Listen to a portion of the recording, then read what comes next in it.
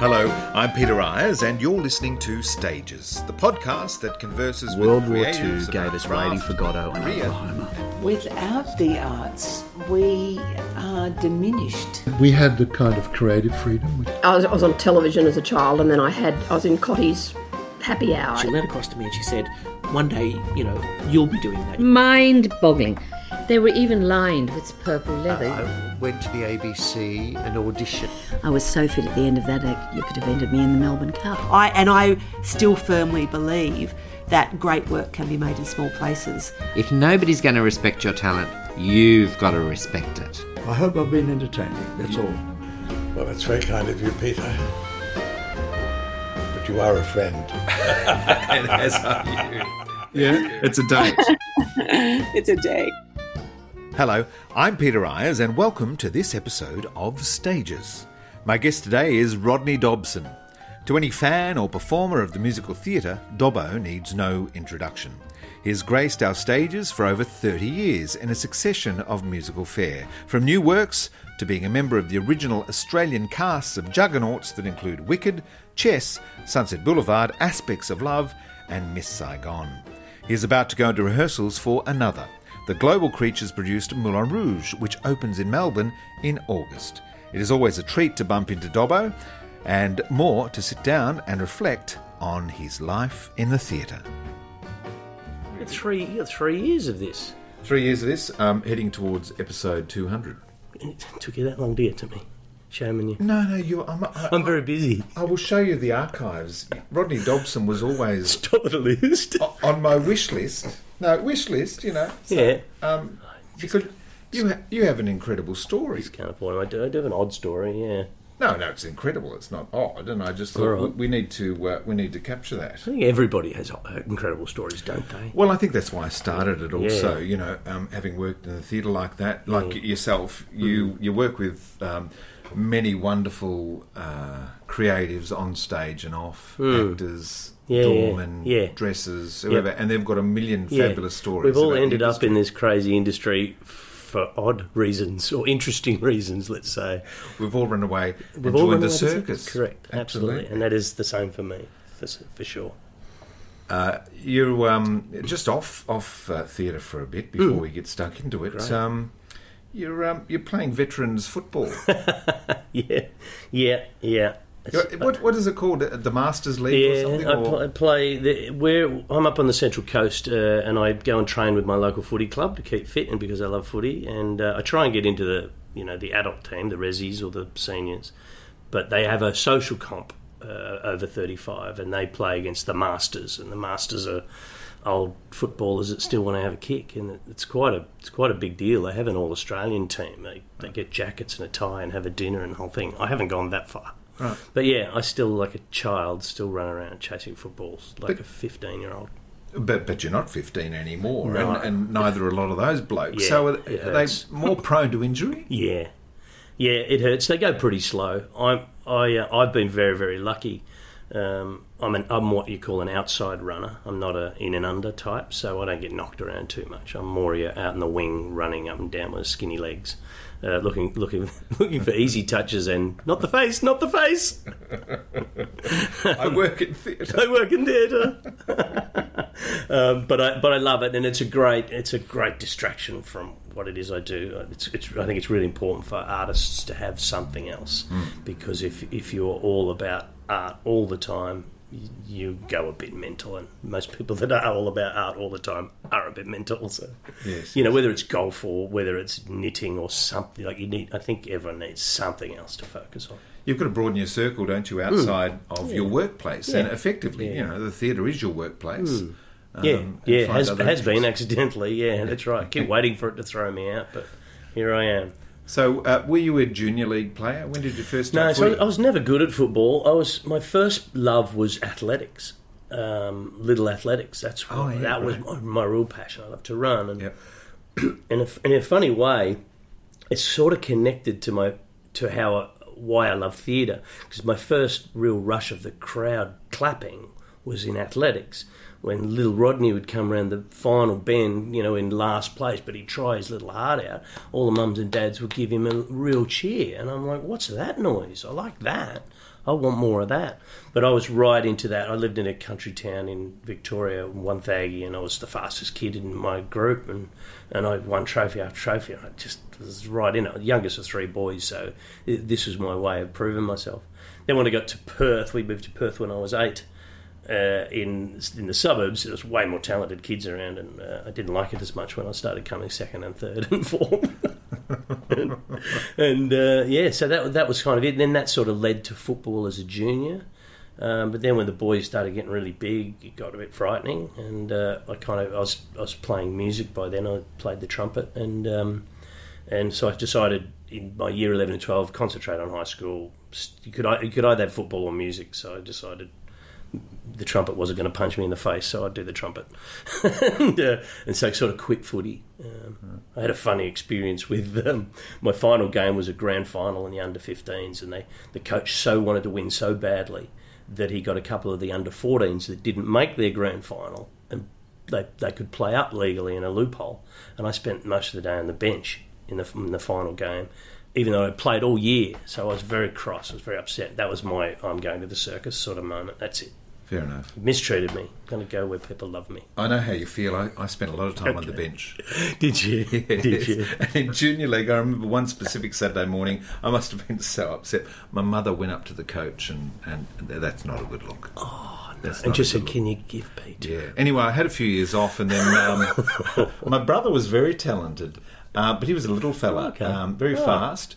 And anyway, I decided to give the under-16s a go. So you I had a got go. The size. I do have the size, Yeah. and I think that's what was my downfall also, because I'd played my first under-16 game, and the reserves were short. So they said, "All right, Pete, can you go out and play?" I said, "No, you're big enough." I kept running away from the ball when they came towards me. It's just too rough. Yes, this is rugby league or no, AFL. This is AFL. It is. I grew up in Victoria, and it's probably less rough these days. The game's improved now, but in those days, Oh yeah, Captain one Blood. Umpire, and Captain Blood. Yes, there's only one umpire, and he can't see everything, so you're getting knocked from pillar to post. Dad would often say, "With my size and my brother's talent, we could have won." You could have done what anything. Brownlow. You could have done anything. That's so good, so good. Well, lucky for the arts that we got spat out of that system. Absolutely. Hey, I last saw you on stage in Chicago. Yeah, as Amos Hart. Yes. What a great role, and you were brilliant. Oh, thank you very much. Chicago was one of my very first loves when I discovered musical theatre, and I discovered Sweeney Todd in Chicago. I was like, my mind was blown. It's back in the mid-'80s or late 80s when I fell over them through John Milson, who was the head of WAPA at the time. He pushed both those shows down our throats, and I loved them. And he did an amateur production in Perth, and I desperately wanted to be in it, but John didn't rate me very much, and he talked me into going for Bye Bye Birdie at Rebold Hill or something in another amateur production in our first year break. So I missed it, and he got like a media student to play Mr. Cellophane, to play Amos. A media student? A media student. He couldn't sing, it was terrible. I watched it, and I'm like, well, it's terrible. And then so all through my career, there's been Chicago after Chicago. I've always wanted to audition, and it was always working. I was doing Wicked when another production came along from Frosty, and I went to him, or went to Bernadette and said, "Can I please audition? It's a show I love, blah blah blah." They said yes, and then 2 days passed, and a phone call came. Actually, no one from Wicked can audition for it. We're not going to let anyone out. And so that was it. I thought, well, that's it. I'm too old now. I think that ship sailed. But I got to do Sweeney Todd, so 1 out of 2, pretty happy. Yeah. And then when the auditions came up, I think there was other shows like Billy Elliot was around, and I was like, I'll probably end up in that. That's my sort of stuff. And didn't get anything. And I thought, all right, well, I rang my agent and said, look, I just love doing the material. Can I go for Chicago, even though I think I'm too old now for that role, for Billy Flynn or for Amos? And they saw me, and they gave me a call back, and I'm like, oh my goodness, this might happen. And when they cast me, I was like, couldn't stop pinching myself. I still can't stop pinching myself because it's a dream gig and a dream show. So, It was like a massive tick of a massive box. But obviously you're a highly skilled performer, and so you are, and so perfect for roles like that. But there are production companies, and, you know, Frosty can be guilty of it as well, of not putting anyone in a principal role unless they've got a profile. Yeah. Understandably, he's a commercial producer. Oh, tell me about it. So, to give you that opportunity when you're not a box office name. Yeah, I don't know how I twisted Frosty's arm in the end, because he's very much guilty of just bringing in. Frosty will say, "Where are all the stars now? Where are they? I have to bring them in." And I was like, "It's because you brought them in that there's no stars." Yeah. You know, all of us understudies, it should be, you know, Adam Murphy and Rodney Dobson and so on. Should be playing all these leads. Yeah. You know, and I've had this out with producers, and they listen and they nod, and then they go ahead and ignore me anyway. So and deep down they probably agree, but, you know, it's their money on the line in the end. Absolutely. And for Frosty, you know, if it ain't broke, don't fix it. He's, you know, I think when I came into the industry, he was like number 4 on the list of big producers, and now he's number 1. All those others have sort of. Then I don't think there's a really useful office in Australia anymore. And Cam Mack and Michael Castle's giving him a nudge. Castle's now. Well, now now there's new guys coming in. Yeah, well, the next generation, global creatures and all that. Yeah, it's like Frosty came in and took over from Ken Brodziak and J.C. Williamson's and Frosty just does what he does. He's not. I think he would be the first to agree that he's not necessarily gifted at having an eye for talent. He's got an eye, I guess, for the right show for the right time. Most of the time he gets it right, not always. And people, you know, a lot of people come to theatre to see his shows that might not go to theatre normally, potentially. So, but yeah, he spits them out. He gets his Greases and his Annies, and he just churns them out and all that. People come to theatre. It's good. Keeps us in work. It's all good. Yes, I reckon I've seen about 3 productions of Annie. You poor thing. They come around every 10 years, and Chicago, of course. Yeah, Chicago, yeah. But they're great shows, and, you know, it's always good to see what new people bring to it. Yeah, absolutely. I was absolutely thrilled to do Chicago. I think, like, I feel like when I was a student, of course I wanted to play Sweeney Todd and I wanted to play Billy Flynn, but I knew of myself I was more of a Tobias Ragg and a Mr. Cellophane, because I do pathos and play losers better than I play heroes. But having said that, you know, here comes Chicago again, or here comes Annie again. Yeah. There's a kid out there that's seeing it for the very first time. Absolutely, yeah. If I stumbled over it in 87, you know, Chicago's from the 70s, wasn't it? Yeah. So I knew nothing of it. And hearing that overture, what's this? It's unbelievable. And every song a winner. I don't know if you're aware, but this year, 2021, is the 40th anniversary of the Sydney Theatre Company production with Geraldine Turner and Nancy Hayes. Which you can find on YouTube, a really scratchy version of it. You can actually see it. It's badly filmed. Yes, from the fixed camera at the back. But it's out there. It was interesting because Jason Donovan was on Chicago in Melbourne, so he told me a few stories. Like Terry, it was a big deal for Terry, who played Billy Flynn. Yeah. He's still got the programs, the posters, and so Jason brought in all the stuff from Terry to show us at work. It obviously meant a great deal to Sir Terence, as he liked to be called. Jason was a little boy, and he was dragged into the theatre, and he said he saw it many times when he was a little kid. And he said the George that played Amos, George Bartels, used to know where he was in the audience and sort of play to him a little bit and play around with him. So it was a big deal for Jason to step into that role. So. Yeah, and he's Mr. Cellophane. I think he hooked his feet into shoes That's that were right. fixed to the floor. And swayed and leaned. Yeah. It's a cheap trick. I was way more interesting than that. You were in the sexy Chicago. We were actually yes. I wasn't sexy in Chicago.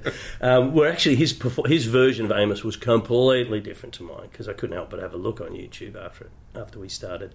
He played him really, sorry for himself, and played him like a loser. Whereas our director said Amos is happy. He's having a baby. He's in love. Things are great for him. He's just got these. It's only when you see him in the show that he's got a problem and he's trying to deal with it, and not that well equipped. But never play sorry for yourself. Never play for sympathy. So I've auditioned with Mr. Cellophane a million times, and I always play it like someone stood up in a crowd, like what a sad guy I am. And she's like, nah. He's smile. It's like if someone stood up in a crowd and raised his voice up way out loud, because he's just found out he's going to be a father. Yeah. So to completely, I had to undo everything I thought about that character and redo it. Yeah. That's the glorious thing, isn't it, about what we do? Yes. You get a script and a text, and then it's up to you and your director and the creatives to bring that to life in whatever way you... That's right, and you never know which way it's going to go. That's right. So moving to Perth at age 8, why the move from South Gippsland? The family moved to Perth. Yeah, I think it was like Wonthaggi was a coal mining town. 3 boys. My oldest brother was, I think, struggling a little bit, and I think my mum and dad saw if we stay here, these 3 boys are going to end up working in this mine or working at a factory somewhere around here, and so we want bigger opportunities. And I actually asked my parents this the other day, like why Perth? Like, you could have gone to Ballarat or something, like a slightly big, because they didn't want Melbourne too big, too scary. But Perth in the 70s was a country town, effectively, on the rise, lots of opportunities. And I think they had a work connection there for my dad. So at 8, 10 and 13, the 3 boys, we slept across the Nullarbor and started all over again in Perth. Your grandfather was a coal miner, wasn't he? Correct, yeah, well done. Yeah, was that the family business, or...? I guess it was going to be, wasn't it? So my grandfather, his name was Dominic. He died when my dad was 15, so I never knew him. But I think he had a previous marriage. He was from Tasmania. He came up looking for work, went to the coal mining, and my dad told me stories about... he worked in a seam under the ocean where you're on your hands and knees, and he would come home, and my nan would have to wash him from top to bottom because he's covered in black stuff. They get on a bus, they get dropped off, they work ridiculous hours and ridiculous conditions. So did he die from coal-related? Presumably, it was some sort of consumption or some sort of heart or blood or something thing, but it can't be good working in amongst coal. I can't imagine. And my dad said he got taken on a tour there once. Like, his dad took him down, and he said it was unbearable to be in there. It was like a claustrophobic nightmare. I went down the mines in Kalgoorlie at one stage, kilometres under the earth. It's so humid and hot and suffocating. It's a whole another world. Yeah. So so that's my roots on that side. So doing a show like Billy Elliot, were you able to reference that at all? Yeah. I never did Billy Elliot. I auditioned for it both times, and I was really keen to be part of it because I could, in the rehearsal room, I could bring up all of this stuff and go back and look at it, because those country towns they did it really, really hard, and so it was a shame I never got to scratch that itch. Oh, that's a shame. I thought you'd done it. Was it the tapping? The tapping lift you down? Yeah, it might have been my tap dancing. I think I was too young the first time to be the dad, and that was kind of where I was at, and I was probably a bit old for it this recent time. And, of course, they went with Justin Smith, who'd played the brother in the first one, so it was really clever casting, and Juzzy's a great actor, so I had no problem with that. But, can't be in everything. I try, I can't. Your mum did some amateur theatre. Yes, she did. Well done. Was that in Perth or in Wonthaggi? Right. She might have done a couple of things in Wanneroo in WA. I think she probably claims to be. She would claim that to be the music, the one that's given me my musical talent. But I think she blacked up for Bloody Mary in South Pacific at Wonthaggi back in the day, probably before I was born. There's a couple of photos kicking around. I think she thought she was very good. I think she still says "you buy" occasionally. You stingy bastard. Stingy bastard. There was a Calamity Jane production, and I remember they used my toy hat on the girl that played Calamity Jane, because I had those little hats with the guns across the front, and I was just so proud that my hat was in the play. Did you get thank you in the program? Probably not. No, people don't care. So I'll tell you, I've been cellophane right from the beginning. Yeah. No one notices. You just mentioned Wanneroo. I love being in Perth and discovering suburbs like Wanneroo. I'm going to the movies in Innaloo. Innaloo, Dog Swamp. I drove past the other day. I went home and visited my parents. Lake Munga. Lake Munga, some rippers. Yeah. No, Yeah. I love You love visiting. So, school, were you involved in the drama club or musicals? Or So I'm a public school boy. My sort of journey to getting into music and then into the theatre was the primary school had one of those music aptitude tests. So it must have been run by the government. They came in and played beeps, and kids had to say whether the beep was higher than the first beep or lower. And I could have cared less. It didn't interest me, but I'd obviously got the top 10 kids, and so the top 10 kids got dragged off with the other classes, and there's like 30 kids standing up near the headmaster's office, and they said, right, you can all learn the guitar or you can learn the trumpet. What do you want to do? And everyone went, of course I want to play for AC/DC. I'm going to go and learn guitar. So 29 kids line up for guitar and one kid goes over for the trumpet. And I'm at the back of the line because I wasn't that interested. And a teacher sort of saw what was happening and just went to the back few kids and said, listen, if there's only 6 positions in each, so you're going to miss out. You should go over the trumpet line. We're like, no, not really interested in trumpet. He said, you get out of maths, you don't have to, it's during class. You got to go and play the trumpet. Like, we just ran to the line. Where do I sign? So I can get, it was sort of laziness that got me into that, which is a theme in my life, I think. And so we signed up for trumpet, and then, the school gave me a horn for a year, and then my parents had to purchase one, and Eric Cooper was my teacher, and he was my first sort of arts disciplinarian. He made me practice half an hour every day, and I sort of learnt to read music through osmosis while you're learning to blow this thing. And so within a few years I could start playing songs and dazzle my friends, and I came to love it. I tried to quit. All of those 6 kids, they were all gone within 18 months. I was the last one left by high school, and I tried to quit because it was just embarrassing carrying a case to school. And I went to a pretty tough school, and you just get hassled. Everyone was smoking cigarettes at 12, and there's me carrying my trumpet. So I used to pull it out and blow cigarette smoke through the trumpet. And they go, oh, you're cool, you're all right. And my parents made me stay at it. And they said, you'll thank me one day. And I no, never thank you. It's horrible. I used to wag school or deliberately forget the trumpet. And then one day it just clicked. I realised I was making music. And I was with the local concert band, and then that was it. I was like, I'm a musician. I love this. This is unreal. And I ultimately did thank my parents. I guess you thanked them on opening night of Jolson. Of Jolson. Did you play the trumpet? Played a little bit of trumpet. Yeah, I've played trumpet in a few shows. Return to the Forbidden Planet. I played a lot of horn. Definitely played trumpet on Jolson. When famously the band would come through from the roof in the finale. It would come down from the roof, and it was basically 3 fly cues. Different levels of the band would come down. We were in the middle level, and one day a slider hadn't been pulled back, and our middle level hit the slider and tilted to an angle. The whole band started sliding off. People were screaming and crying. I was the only one on the thing that kept playing terribly. This fanfare, and several actors refused to get on that thing ever again. I didn't care, but yeah. So trumpet's been handy on a few shows. You sort of got to have to survive in this industry. You got to have several skills, several tricks. Yeah, you need little tricks, juggling or a unicycle or play an instrument or have crazy hair or be stupidly tall or whatever it is. Yeah, it's the only way to last. Because if you're just a one-trick pony, there's not enough shows to fit you.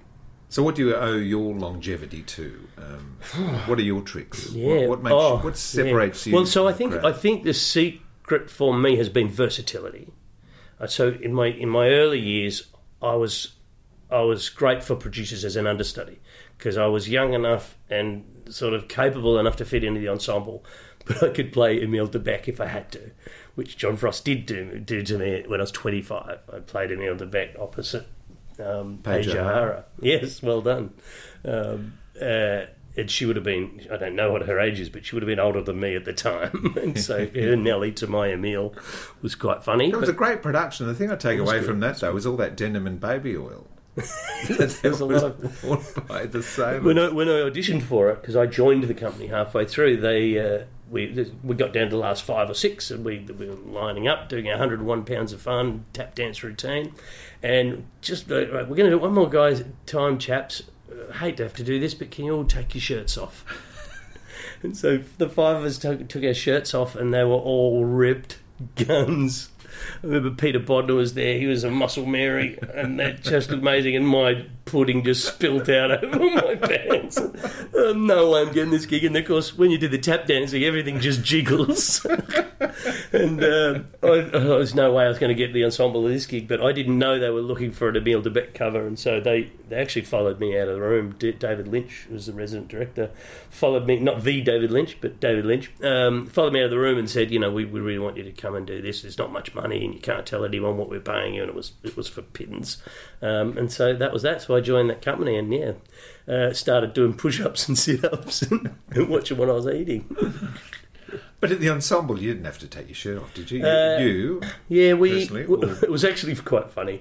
So Peter Bodner got the gig. He came in as a swing, which they needed, and I came in to replace Tim Rogers, who'd left.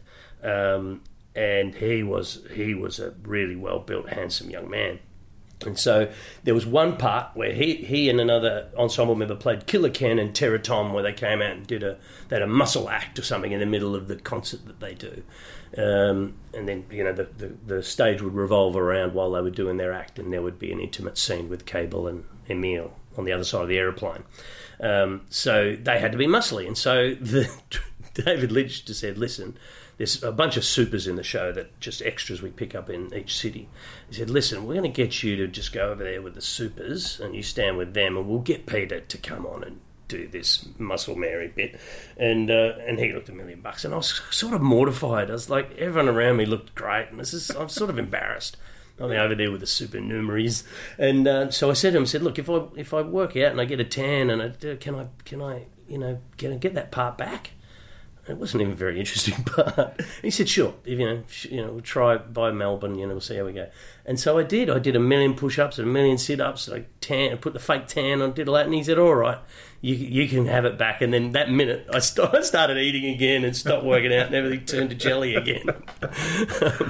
But yeah, it was a lot of fun. It was great. It's a very blokey show. I think when Rogers and Hammerstein did that, they were groundbreaking. We don't want chorus boys. We want men. Yeah. We want rough, tough, hard men. I mean, it's funny, over the years now, you think of the chorus from South Pacific not being that, but that's what it was originally. Yeah. So we had a lot of fun. There's a lot of good boys on that show. We had a good time. Oh, it's powerful when the chorus takes off. Yeah. He Mary is a girl. I love it was so much fun. The things we do for art in training our bodies. So let me ask you about the Full Monty. Yes. In which you played the fat guy Dave. Yeah. So it's another skill I have. I can put on weight. You had to put on weight for that one. Yeah. I remember at the auditions, because I've got quite the double chin even when I'm skinny, and David Atkins said, do you reckon you can put on 7 or 8 kilos? I said, with the right costume, I can look quite fat. And they said, there's no costumes in this, Rodney. I'm like, oh yeah, that's right, it's the Full Monty. So I don't know why there wasn't a larger actor that could have done that role, but they liked me enough and said, can you put on the weight? I said, sure. And I think just thinking about it, I put on 2 kilos. But the horrible thing is you then have to take it off at the end of it. And that's even it was harder than putting it on. Yeah, Full Monty was a great show. It was one of the proudest things. What a crime it didn't get past Melbourne. Massive flop. So did nobody go? Or what was nobody came. Right. People that came loved it. We had rave reviews. There was a few issues with it. It was originally booked at the Madge, and then the Arts Centre, this is my version of what happened, I hope it's the truth. The Arts Centre sort of said, hey, come to our theatre, we'll give you free ushers, we'll put the bar, we'll do all this, and made a better offer. They said, great, we'll shift it. Sorry, Mike Walsh, we're not going to go to the Madge anymore. And Mike Walsh was pretty upset and went to the newspapers, and it had a bit of negative press. And Mike Walsh, if you know Victorians, they're very proud of their people. It's like, no one offends Mike Walsh, so we're not going. There's a little bit of that. It was summer in Melbourne at the Arts Centre. There's jazz festivals and tennis on and all this sort of thing. So it's just hard to attract a crowd. Plus, the show was set in America. The movie's set in Newcastle in England. So once people got wind of what kind of American version of Full Monty, not interested. Make it Australian maybe, or leave it where it is. But the musical was written by Americans, so they set it in Buffalo, in New York. But the show itself was fantastic, and it was the first time, and maybe the only time, I've done a musical where the issues brought up in the show are issues that I deal with. There's an unemployed guy trying to get his kid back. There's a guy who's worried about the size of his penis. There's a guy who's overweight, and so on. A skinny, nervous guy, and all that. It's like these are real men's issues. I mean, it's the Paris Opera House, or it's a spaceship, or it's a French Revolution is always your backdrop. This was just 5 men, or 6 men that had were trying to overcome some personal issues, and it was so beautiful to work on it, and it was funny. And it was raw and it was real, and getting your kid off is one of the funnest things you can ever do. So you got the full kit off? Yeah. Well, you kind of, if it's in the title, you kind of have to. So what protects your modesty? Is it the lighting? Yes. Yeah. So behind us at the very end would be this big full Monty sign with 1 million globes over it, right. And it would blind the audience at the moment of the G-string coming off. So it was actually so fun for us because everything else would go black. So the audience would light up. We would see them looking at us in the nude with their hilarious reactions on their faces. Like, ah! Most of them are looking at the black guy anyway, so I wasn't really worried. Like, I'm the one fat man and there's 5 good-looking blokes next to me. No one's looking at me anyway. And then we'd scurry off into the wings in our dresser and have a dressing gown, and we'd bow in our dressing gowns. The only thing on you was a mic taped to your body. Somehow. I think Aussie now hats, but we'd have a mic taped down our body. So that was heaps of fun, and we were really, really proud of it. I remember going to the Helpman Awards that year, and We Will Rock You just cleaned up. They were kind of responsible for the death of us. Sometimes there's just too many shows in town, and they were really advertising hard because they were coming to the end of their run, and it sort of killed us. So they were winning award after award after award after award, and they finally got to the best actor right at the end, and Matt Hetherington won. And I leapt out of my seat like 5 metres in the air. I was just so happy. He got up and spoke about the show, and they started playing the music to get him to shut up. And he said, "Stop, we worked really hard for this. I'm going to keep talking." And she put her stick down, and he just kept talking about the show. And we were really, really proud of that. It was a really great show. I really want the Hayes or something to do an intimate version of it because it's a beautiful story. It is a great show. And there's not many shows about men's issues around these days, if at all. So. So maybe I'll have to do that one day when I become a director, when I grow up.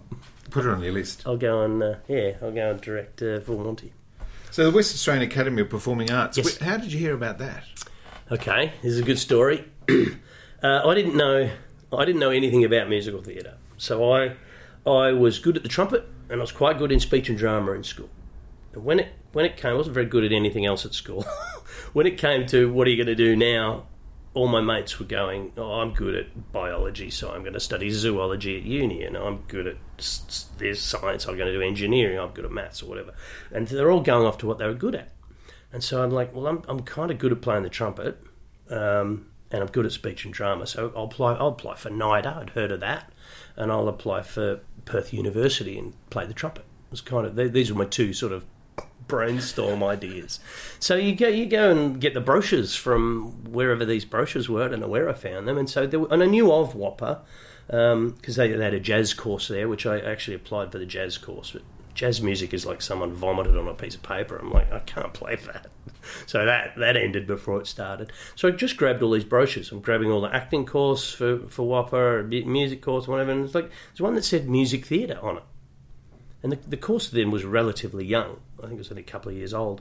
And I'm like, well, I'll add that to my list. Don't even know what that is. Does it mean you can play the trumpet and you can act? That's cool. I'll do that. Music and theatre. Yeah, music and theatre. So I wasn't totally stupid. So I applied. I did my NIDA audition, and John Clark cut me in the first cut and said, by all means, go and have a career and come back and say I told you so. Which I did. I did that to him one day. NIDA company employed me and paid me cash money to do a play in the Festival of the Dreaming called Nathaniel Storm. And so I bumped into him in a corridor and I said, "Excuse me, John." I said, "Just so you know, you cut me back in 1985, and you said to come and tell you that you're right. So now you're paying me. How about that?" And he just went, "Huh," and walked off. It was so underwhelming. I was so underwhelmed by that final thing. But so I got all these brochures. I applied for NIDA, didn't get that. Whopper said you're too young. So I was 17. They had a policy of 20 plus, but I know they took younger actors, but I just gave up. And that's one of the secrets to staying in the industry is like you've got to be persistent. I wasn't. I was just lucky.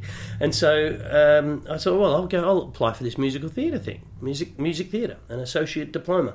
And so you had to come in and dance with a group. I'd never done anything like that in my life. I think I went and bought some tracksuit pants because it said bring some tracksuit pants and some comfortable shoes. And I remember Tim Lawson and me walking in the car park. Glenn Hoxton would have been in that group, and they played "Heard It Through the Grapevine." I had to learn this sort of jazz ballet routine. No clue what I was doing. I had to ring up a mate from my school who played the piano, and I said, "What's a music theatre song?" They want two. And he said, "Music theatre's like West Side Story." Oh yeah, I've seen that on the midday movie. Yeah. And like New York. That's musical theatre. I'm like, okay. So I got the sheet music for Maria because after I listened to the cassette of West Side Story, and that Maria sounds right. And I got the sheet music for New York. And I went through New York, and went, it's got a key change, it gets quite high, so I just cut the key change, just finish it before the key change.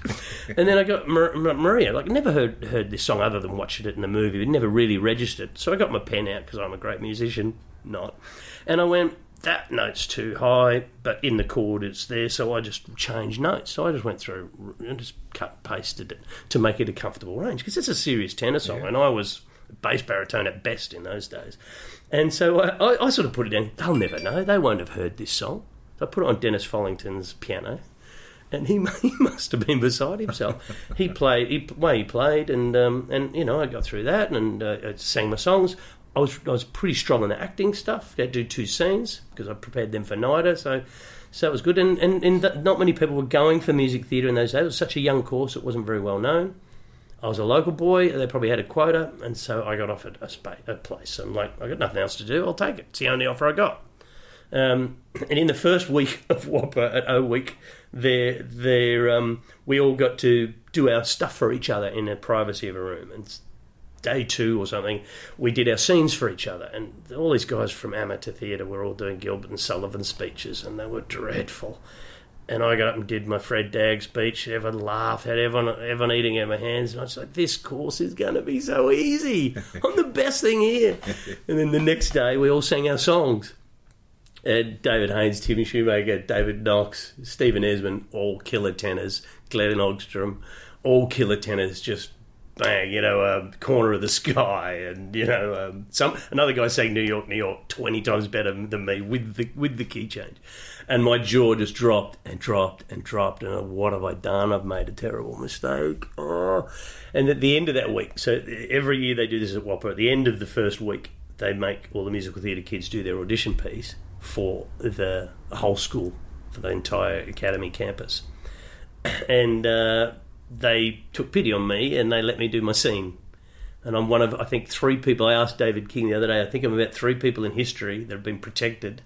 We won't make you sing if you're not ready.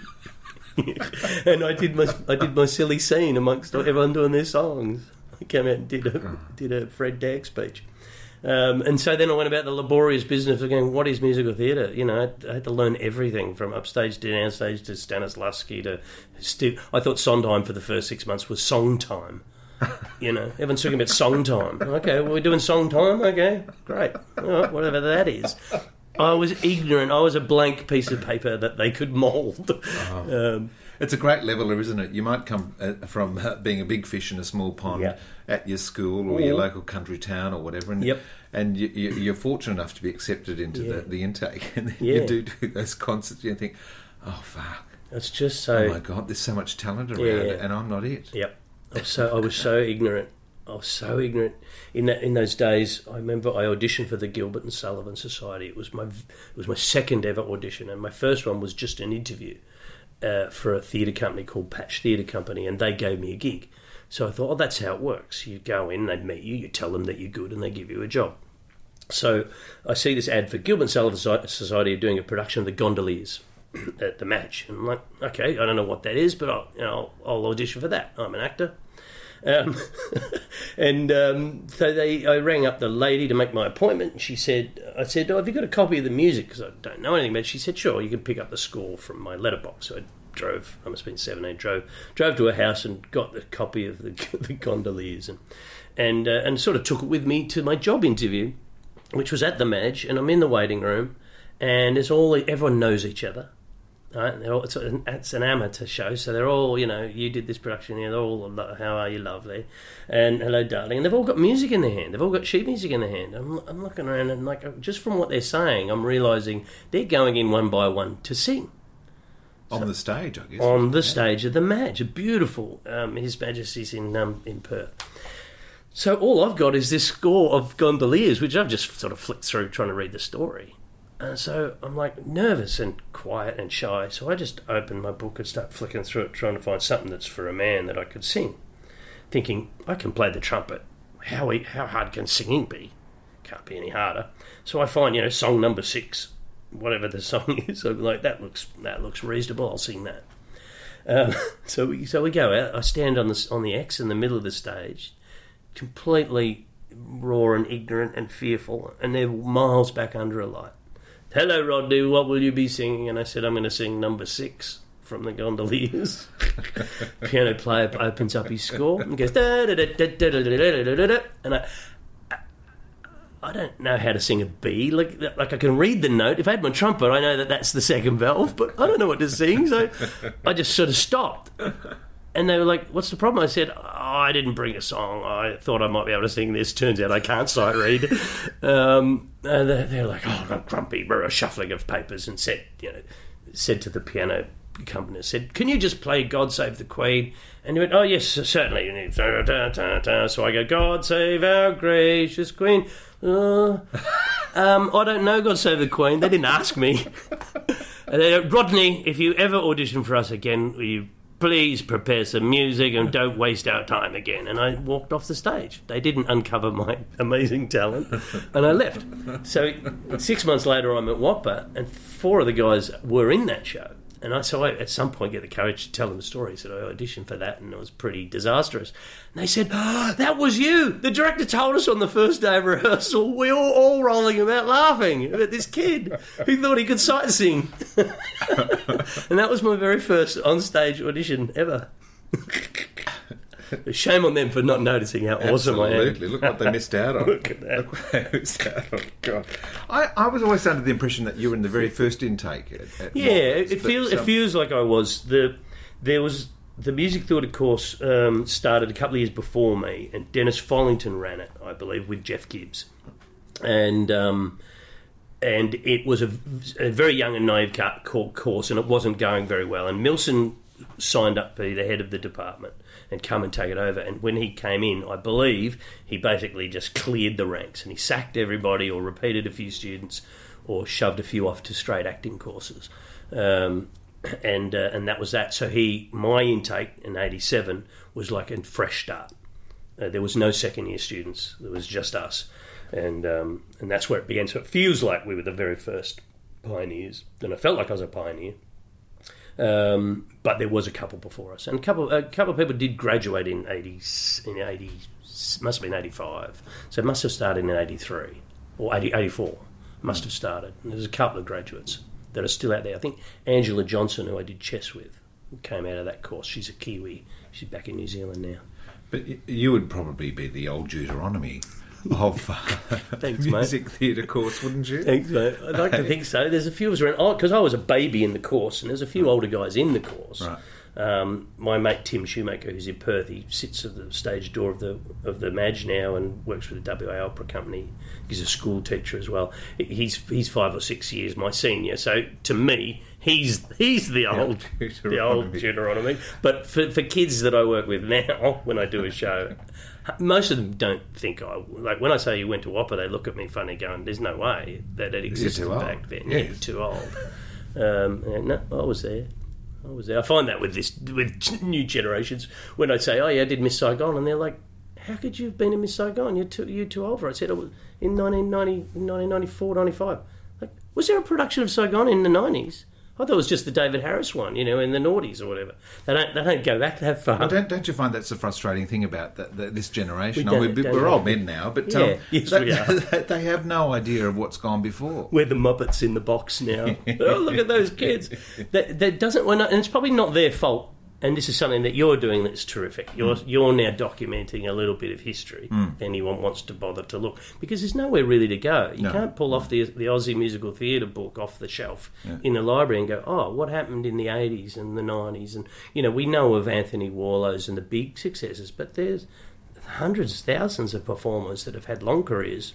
They just gets forgotten. Absolutely. Unless you kept your program. Well, someone like dear Tony Gapin, who passed away recently. Absolutely. Phenomenal career for over 50 years in the ensemble of many productions. Absolutely. But he's not a household name. No. And you can't... There's no way you can go and read, what he achieved or whatever. So that happens. So I try and inform them, but generally kids don't want to know anyway. So if they ask me, I'll tell them about the good old days. It's an impressive list of credits that you have, Dobbo. Yeah. But I notice what's missing is Cats.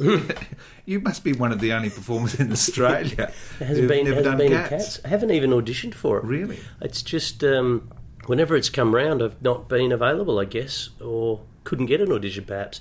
That and Phantom of the Opera are the two sort of really big musicals that have come and gone so many times that I haven't been in.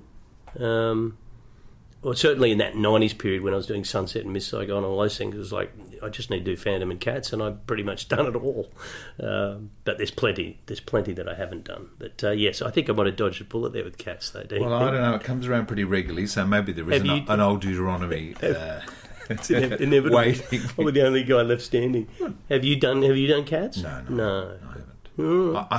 I think we talked about this off mic right. when I did Wizard of Oz. Leotards are unforgiving. I hope you've got a photo of you in a poppy suit somewhere. There's one there somewhere. But talk about you're zipped up and you think everyone. I just can't see you as a munchkin. I don't. Well, I was on my knees. I know you're on your knees. That's you're still an impressive unit. Yeah. It's like you must have been the biggest munchkin.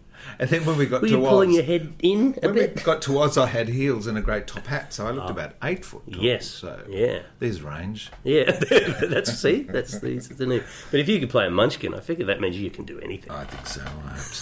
I hope so. Now, your first show out of Whopper was that famous production of Chess at the Theatre Royal. Yeah. Is that all right? Yes. Another good story attached to that.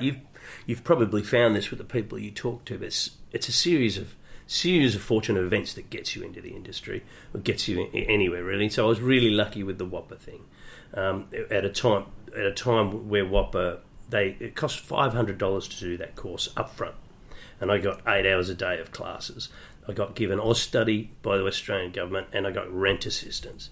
It was unbelievable, and I didn't have to really I didn't have to have certain grades or anything. It was just so straightforward. 5 years later, when it's a Bachelor of Arts course, I never would have got in, not with the talent that I had and not with my academic skills. Just wouldn't have got in. There's so many more talented people. But because it was a young course, not many people knew about it, I jagged it. So I get to the end of Whopper and I go to Sydney. I decide to live in Sydney. I just pluck it out of a hat. Some guy's going to go to Melbourne. Some are going to Sydney. So I get my return ticket from Perth. Is all I've got. I've got no money in my wallet. We do our graduation tour. And I remember Milson and Follington getting in a cab after our final presentation in Sydney for agents, which 4 agents came because no one had heard of music theatre. And they just drove off, and I remember looking at the cab going, what do I do now?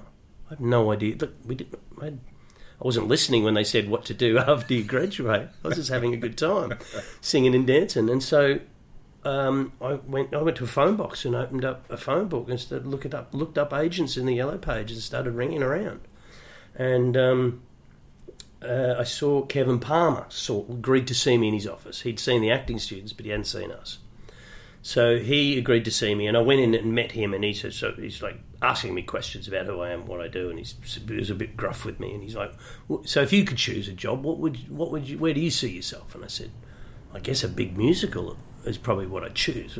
chances of that are pretty slim, I thought. And he goes, oh, that reminds me. And he opens a drawer and pulls out a bit of paper and he goes, are you a baritone? And I said, yeah. And he said, well, Chess are looking for a baritone. Someone's pulled out. It was John L. Simpson who pulled out. It starts in 2 weeks' time. Do you want an audition for that? I said, yeah. He picks up his phone, gets an answering machine and says, I've got a young actor, just graduated, blah, blah, blah. Give us a call back. We finish our interview and he says, all right, I'll have a think about it and we'll have a think about representation. And off I went. So I rang him up the next day and got his secretary and said, has he decided on representation? No, he hasn't decided yet. Has he got the audition for Chess? No, nothing's coming. Right. Rang a second day, rang a third day, and eventually they're getting annoyed with me. And I was like, no, there's no representation and no auditions. So meanwhile, in my life, I found an actor that I'd lived with as a student had an agent. I met her, Lee Leslie, who's still my agent today. She agreed to take me on after looking at a tape of some acting that I did. She's not a musical theatre agent. And she took me on. So I signed with her, and then I get a phone call. And this is before mobiles, long before, so it must have happened to be at whatever my accommodation was. I think I was staying on someone's couch. I happened to be home, the phone rang. Said, this is Kevin Palmer. Do you still want that audition for Chess? I'm like, yeah. It's like, well, it's 11 o'clock tomorrow. Okay, take a song in, whatever. Boom, hangs up. So, right. So I had my song from my audition program, and I went in, and so they're setting up at the NIDA rehearsal studio for the production rehearsal. So everyone's there. Jim Sharman, three assistant directors. Dennis Watkins was there. You had Michael Tyack, the MD. You had all the producers sitting there. I found out later on the reason they weren't answering the phone the first time is because the co-producer had died just that week, and they were in South Australia burying him. So I know one answered the phone. So they're all a bit depressed. I don't think ticket sales were going well. They probably recognised that at this stage, and so the room was really tense and terrifying. It's 12 people sitting in this room. And I've never, I'm in Sydney. I don't know anything. I'm walking around NIDA thinking... Having auditions as the gondoliers, I suppose. It's as terrifying as gondoliers. Except there were stories about NIDA. You came at... You sort of were scared that you were going to get raped in the toilets or something, or whatever. I was just terrified of everything. I was so naive. And I never forget Jim Sharman's trying to direct me some understudy stuff for Walter de Courcy, and he goes, go out of the room, come in, you walk over to the thing, sing your bit there to Molotov, right? And I said, so do you want me to actually go out of the room, or do you want me to mime coming into the room? And he got out of his chair and he stormed across to the door, and he went out of the room and he slammed it shut, and then he opened it again. He said, you walk in the room, you walk over to the X, you stand here and you sing the thing. Oh, I'm shaking. I'm one little bit of vomits in my mouth, I think. And he goes back and he sits in his chair. So I walked over to the rehearsal room door and I walked out and I shut the door. And I looked down the corridor and I thought, I can just go. I can just run now and go. I don't want to go back into this room. And it just took all my courage to turn that handle and walk back in and walk over to the X and do that bit. They didn't give me the understudy. I didn't get it, probably because I was crying during the audition. But Ruth Yateman, the surviving producer, followed me out of the room and said, can you start in 2 weeks and you'll be on equity minimum and everyone's getting the same, so don't ask for anything more. And I was just like, I walked out of there going, I think I just got offered the job. And so Lee would have got the contact by then and phoned me up. So I just fell into this job. And 2 weeks later, I had no money. If I had got into a show that started in 4 months' time, I would have had to go back to Perth and live with my mum and dad. And I had a job. So in February, it was January 1990, I started rehearsals on Chess, knowing very little, only what I'd learned at Whopper, and meeting all these new people, and everything took off from there. And here we are 30 plus years later. Yeah. Would I be right in assuming that you've been very rarely out of work? You seem to have gone from show to show. Yeah, I've had a few periods of unemployment, but it does appear that way, and I understand that, and that's what people. I have that reputation, but it's not entirely true. But I have been very lucky because I suppose the shows that you've done, you've stuck with till the end. Yeah, so you've had 2 and 3. What's your longest run? I did Wicked right throughout Australia, 3 years. Yeah. I'd done Les Mis twice. They both went about 18 months, but they were two different productions, so that doesn't really count. So Wicked easily the longest. I didn't stay to the end of Miss Saigon because I overlapped into Sunset Boulevard because our contracts came up. And I remember Chris Green saying to me in a meeting where he was, trying to find out who wanted to stay and who wanted to leave. I said, I've been offered Sunset Boulevard, really useful company. He said, oh, we don't have the mega bucks of the really useful company. I'm like, this is Miss Saigon, the most expensive musical ever produced in Australia. And he's crying poor to me. So I thought, well, I'll go with them then. So off I went and did Sunset Boulevard. But yeah, I think I could have stayed with Wicked because it went to Asia, but I don't even think they even offered it to me in the end because I think they just presumed you've had enough of wearing that rubber goat mask. Dr. Dillerman. Dr. Dillerman, yes. 17 minutes on stage. Is it difficult with the mask? It wasn't too bad. It covered the nose and the forehead and around the ears, so you were deaf. It looked like a but gimp mask. you actually had your mouth exposed, so it wasn't too bad. It got pretty sweaty. It would suck all the sweat out of your head. But it's only in it for a bit. Is on and off. Does that affect your skin or anything? I don't think it did. No. I don't think it did. You just come off really wet when you took it off. It's pretty uncomfortable. But you did the ensemble as well? Nice gig. So it was in the very first scene. Right. Good news, she's dead. They put a wig on me and hid me with all the kids in that, and then that was it. Then it was just Dillerman because you put a bit of makeup on and I'd go and have a snooze because he did 2 scenes in Act 1 and 1 little scene in Act 2. That was it. And were you covering the Wizard at that time? Yeah. So I was in for Rob Guest when he passed away. Right. Okay. So that was one of the most extraordinary live experiences I've ever had. On a show because everyone loved Rob, as you would well know, and Kelly Dickerson was conducting the show. And she was his partner, so we're all devastated for her. I'll tell you the story. Basically, we had 2 days off for the weekend, a Monday and Tuesday off, and I think I got the call on the Tuesday saying you're on tomorrow, and also Kelly's not coming in, and I was like, that's odd that they would both be off. Must be a family situation, or maybe they had a fight or something, or whatever. Didn't want to question it too much because I'd never done the role before. So I went in and did that Wednesday matinee, and there was starting to be a few little whispers around in the corridors that I could sense something had happened to Rob. And I was like, I don't want to know. I don't want to know. I'll find out after the show. And did the show and got through it. John Frost, to his credit, doesn't always say great things, but he came on stage and just told us straight out. He said, Rob's had a massive stroke and there's no chance of him surviving. Go and have your break, come back, we'll do it again tonight. And so, as you can understand, everyone goes into shock. We come back and do that show that night, and the Wicked is all about meeting the Wizard, right? It's all about the Wizard, the build-up to the Wizard. It's massive. And I'm in Rob's costume.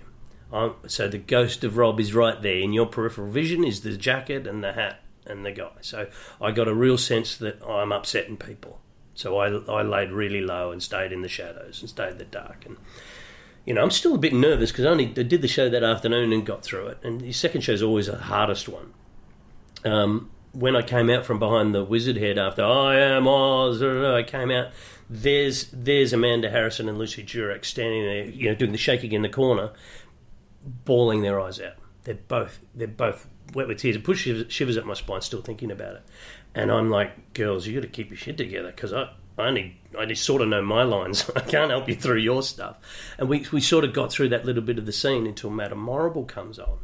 And I can see Maggie Kirkpatrick in the wings. She's the strongest, toughest, coldest woman you've ever worked with, sobbing in the wings. She's sobbing in the wings. And she can barely come on. I think she physically had to be pushed onto the stage. So I've now got 3 women that are all crying while I'm being Elphaba, being jolly, happy guy. Yeah. And so, we got through that. We somehow got through that show. I take my bow that night. The audience weren't in on it, but the cast were. The entire cast are all crying when I come out and take my bow. I do a little kiss to the sky, like whatever. How do you cope with that? And then we all had to come back again on Thursday. Now it's hit the media. Now it's like Rob Guest has died. There's press at stage door. Everyone's starting to really feel the emotion of it now because it kicks in. Frosty went on before that audience and dedicated the show to Rob Guest, and so they're now in on it. the audience is fully supportive and cheery. Again, it's a really difficult show. But when I came down and took my bow that night, you come down the middle through all the cast on stage. All the cast are weeping. The entire audience all stood as one to give Rob Guest a standing ovation, effectively. I wasn't that good. And all the emotion of everyone in that theatre was all pinned on me. I've never experienced anything close to it. That feeling of all that energy in that room being put on me because of the loss of this great man. And I just had to wear it. And I went on to wear it for the next sort of 6 weeks. I had to carry that, be strong, be stoic, and hold that while everyone else was dealing with their grief. And it was so difficult to take Kelly into that dressing room and go through his drawers and help her pack stuff up, and to deal with Anthony Clear, who shared a dressing room with him, who was feeling it as well, because they were dressing room buddies, and all there's so many difficult things, and this whole thing of the show must go on seems so ridiculous. It's like, we just take a couple of shows off while we go and deal with this, but no, Rob would have wanted us to go, and I don't think Rob would have cared. But he was such a loved man. We did a wake concert for him and sang, and we filled the theatre again, and just it was a real pleasure to be able to be the vehicle for people to mourn. What an extraordinary position for you to be in. Yeah. And also, when you're in those costumes, there might be different actors, but there's a particular look. So, every night, Rob was living for those absolutely. people. And so when Kelly came back and she's looking up and conducting, she's looking at her late partner. It's horrible. I remember one time we were rehearsing, or maybe we were doing a concert or something, rehearsing for a concert, and they rehearsed the monkeys flying with weights flying through the air, and they play the music. They play a copy of the archive, and so they're playing Rob Guest's voice on the archive coming through the tannoys in the theatre, and we can hear it, and she can hear it, and she takes a deep breath, and eventually just started crying and had to leave the room. And we were like, we're going to go and stop that. They mustn't do that. This is terrible. And she said, no, they must keep playing that. They must. I just need a moment to gather myself. So traumatic, so difficult. So you'd been through a similar experience in the same theatre on Sunset Boulevard, hadn't you? With Brian Stacey. Yeah, your conductor. First preview, I think, he rode his motorcycle home and got hit and run. We went out to Michael Bogaev, who was the American Associate Musical Director's hotel room, and he showed us some Glenn Close videos or something. We had a bit of a night, and he went down. I remember Sal Sharrar walked him out, and the story goes that he hopped on his bike, and his black jacket, black pants, black bike, big black bike. Loved his motorbike.